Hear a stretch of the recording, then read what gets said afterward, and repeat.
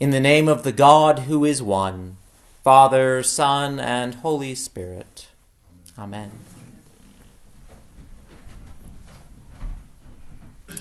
What are the things that matter most? I'm sure we could all come up with some responses, and because we all live in the same culture, our answers would probably be pretty similar. Family, church, community, vocational goals, hobbies, and serving the least of these. Now, of course, none of these are bad things, but finding someone who has achieved balance in prioritizing them all would be quite the find. I don't know about you all, but I am exhausted by all the things that are constantly in front of us. Because of technology, we know far more about the world than we are able to handle. Within the span of just a couple of minutes on a phone, I can see news about the economy, that we are in a bear market, quite possibly heading for a recession. I can read reports of the latest carnage in Ukraine.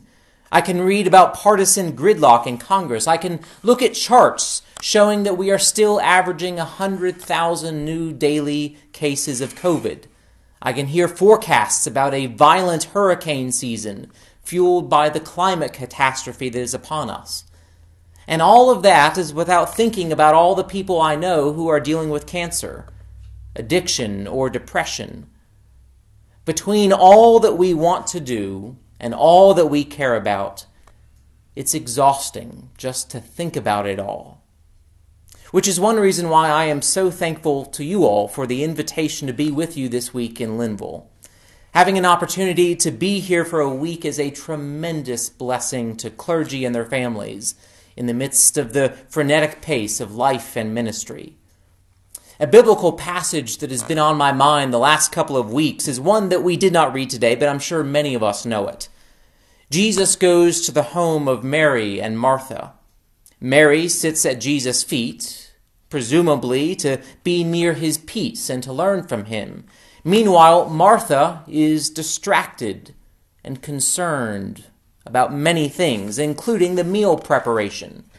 When Martha complains that Mary really should be helping her out, Jesus says that it is Mary who has chosen the better part, because we all have need of one thing.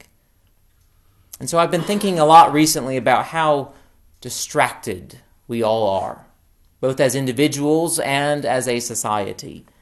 And so when I read this morning's collect in preparation for this sermon, it resonated with that uneasiness that we seem to be feeling. O Lord, make us have perpetual love and reverence for your holy name. That prayer was first written back in the 700s. And so it has helped the faithful for centuries to find grounding amidst the changes and chances of life. That sense of being pulled in a dozen different directions, which, as you might know, is actually an older form of torture being quartered, which really should tell us something about the perils of multitasking. But having too many priorities and concerns, it's just demoralizing, destabilizing, and deflating. Now, intuitively, I think we all know that Jesus is the answer. He is the one that tells us, "Come to me, all who labor and are carrying heavy burdens, and I will give you rest." It's just we've been trained to think that it's weak to ask for help or to take a break. So even though we appreciate that very kind offer from Jesus, we have been conditioned to say, "Thank you, but I can handle this all on my own." But we know that's not true because of how unhealthy our society is. As we said together in the psalm, "As the deer longs for the water brooks, so longs our souls for God." Or as St. Augustine famously said, "Our hearts are restless until they rest in God." When we are pulled in so many different directions and have too many priorities, the result is that we are left without a solid foundation. Without a center, nothing holds together. There's a void created in us because we are so distracted and so captive to sin. And try as we might, we cannot fill that space on our own. We can try virtues or vices, but there is no amount of volunteering or gambling that can fill that black hole of distraction and worry that comes from modern life.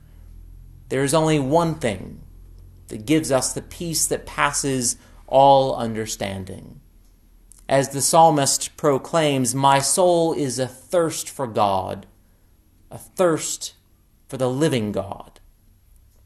And that's what this morning's collect is training us to focus on: love and reverence for God's holy name. This is the sure foundation of God's love that is a sure enough foundation to support us in our many priorities and to give us hope for the future amidst so many things that are going astray. Now, it can be tempting to think that our particular historical moment is unique in how perilous it is, but it is not. St. Paul was dealing with similar frustration and uncertainty when he wrote to the Galatians. That is the point of this letter, which really reads more like a rant, because he says we are in Christ, everything is different. The language that we heard in today's passage is that through baptism, we have been clothed in Christ.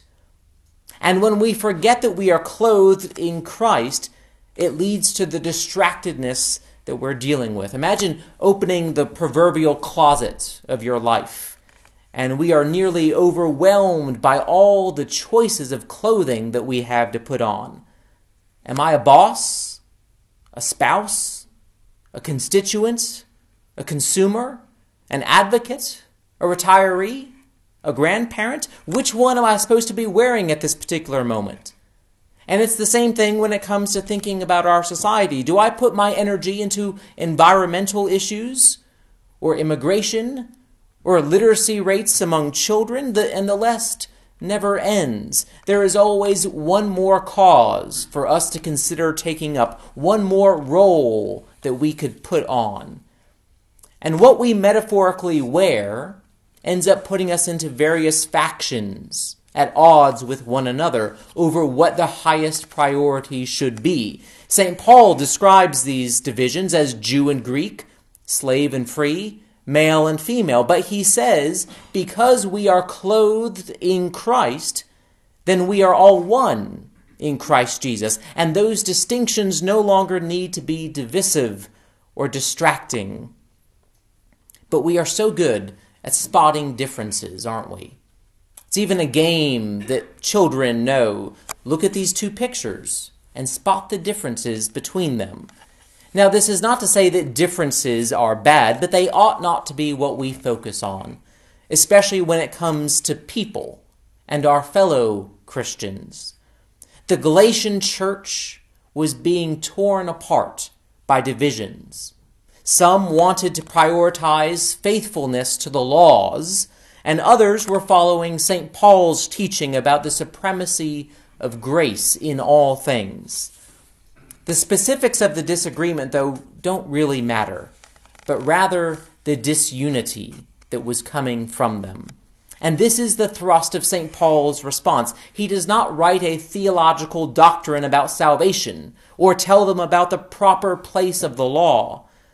Rather, he reminds them that they are all one in Christ Jesus, because they have all been clothed in Christ. This oneness, this clothing of our faith, is about having love and reverence for God's holy name. That's what baptism is all about, being immersed in God's love and seeing ourselves as a part of God's story, instead of thinking that God is a part of our story. And this is why, from the earliest days of the church, baptism has been described as dying to ourselves and rising with Christ in his resurrection life.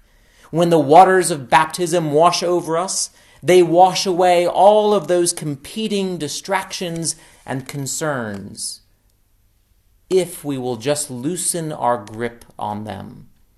Because there is only one thing to hold on to, and that is the love of God in Jesus Christ. It is as Jesus says, those who want to save their life will lose it, and those who lose it for his name will be transformed into having abundant and eternal life. In clinging to all of our identities, priorities, and worries, we end up anchoring ourselves to other things, things other than the gracious love of God, which truly is the only thing that we need. Now, the goal in all of this is never uniformity. We don't want to erase differences or diversity, but we want to recognize that while our differences may describe us, they do not define us. We are defined by the love of God in Christ Jesus, and that is our deepest and truest identity, as we have been clothed with his grace and his mercy. The elimination of our priorities or ignoring the things that we ought to be concerned about is not the goal. Rather, we want to be something like an orchestra. And we might be in different sections. We've got the brass and the woodwinds and the strings, and that's okay. The last thing we want is an oboist trying to play the trombone. And it's okay if some of us are holding a note while others are taking a rest. And it's good if some of us are playing different notes, because a symphony that is in absolute uniformity would not be interesting or beautiful. Rather, what stirs our souls is harmony. And this harmony comes from Christ being at the center of our lives. He gives us our pitch, our tempo, our direction. And this is both the amazing grace and the challenge of Christianity, that we have been given all that we need to flourish, but it has to be received as a gift. It is not the product of our own making. When we are united in love, amazing things happen because we trust that we are a part of that same ensemble. When we ascribe reverence to God's name instead of our own, or our need to be right, our reputation, our accolades and resources, then we are free to join that hymn that God is orchestrating. And how do we participate in this glorious music? Well, as the collect tells us, with love and reverence for God's name. Just like being in an orchestra, we have to listen to those who are around us. We have to watch the conductor to make sure that we are in tempo with one another. We have to read what's in front of us. That would be scripture and tradition, to make sure that we are playing the notes that have been given to us instead of just making it up as we go along. And we have to spend time practicing things like rest, prayer, and being generous with our time and treasure to make sure we are in tune with the conductor. And we also have to spend time with one another in worship, because an orchestra does not work if everyone practices on their own and has never played with anyone else before. And as we do these things, we train ourselves to have love and reverence for the holy name of Jesus, in whom we find that peace of God that our souls thirst for. Indeed, these are confusing, disturbing, and distracting times. But thanks be to God that we have a sure foundation of God's love, which hopes all things, endures all things, bears all things, and makes all things well. Amen.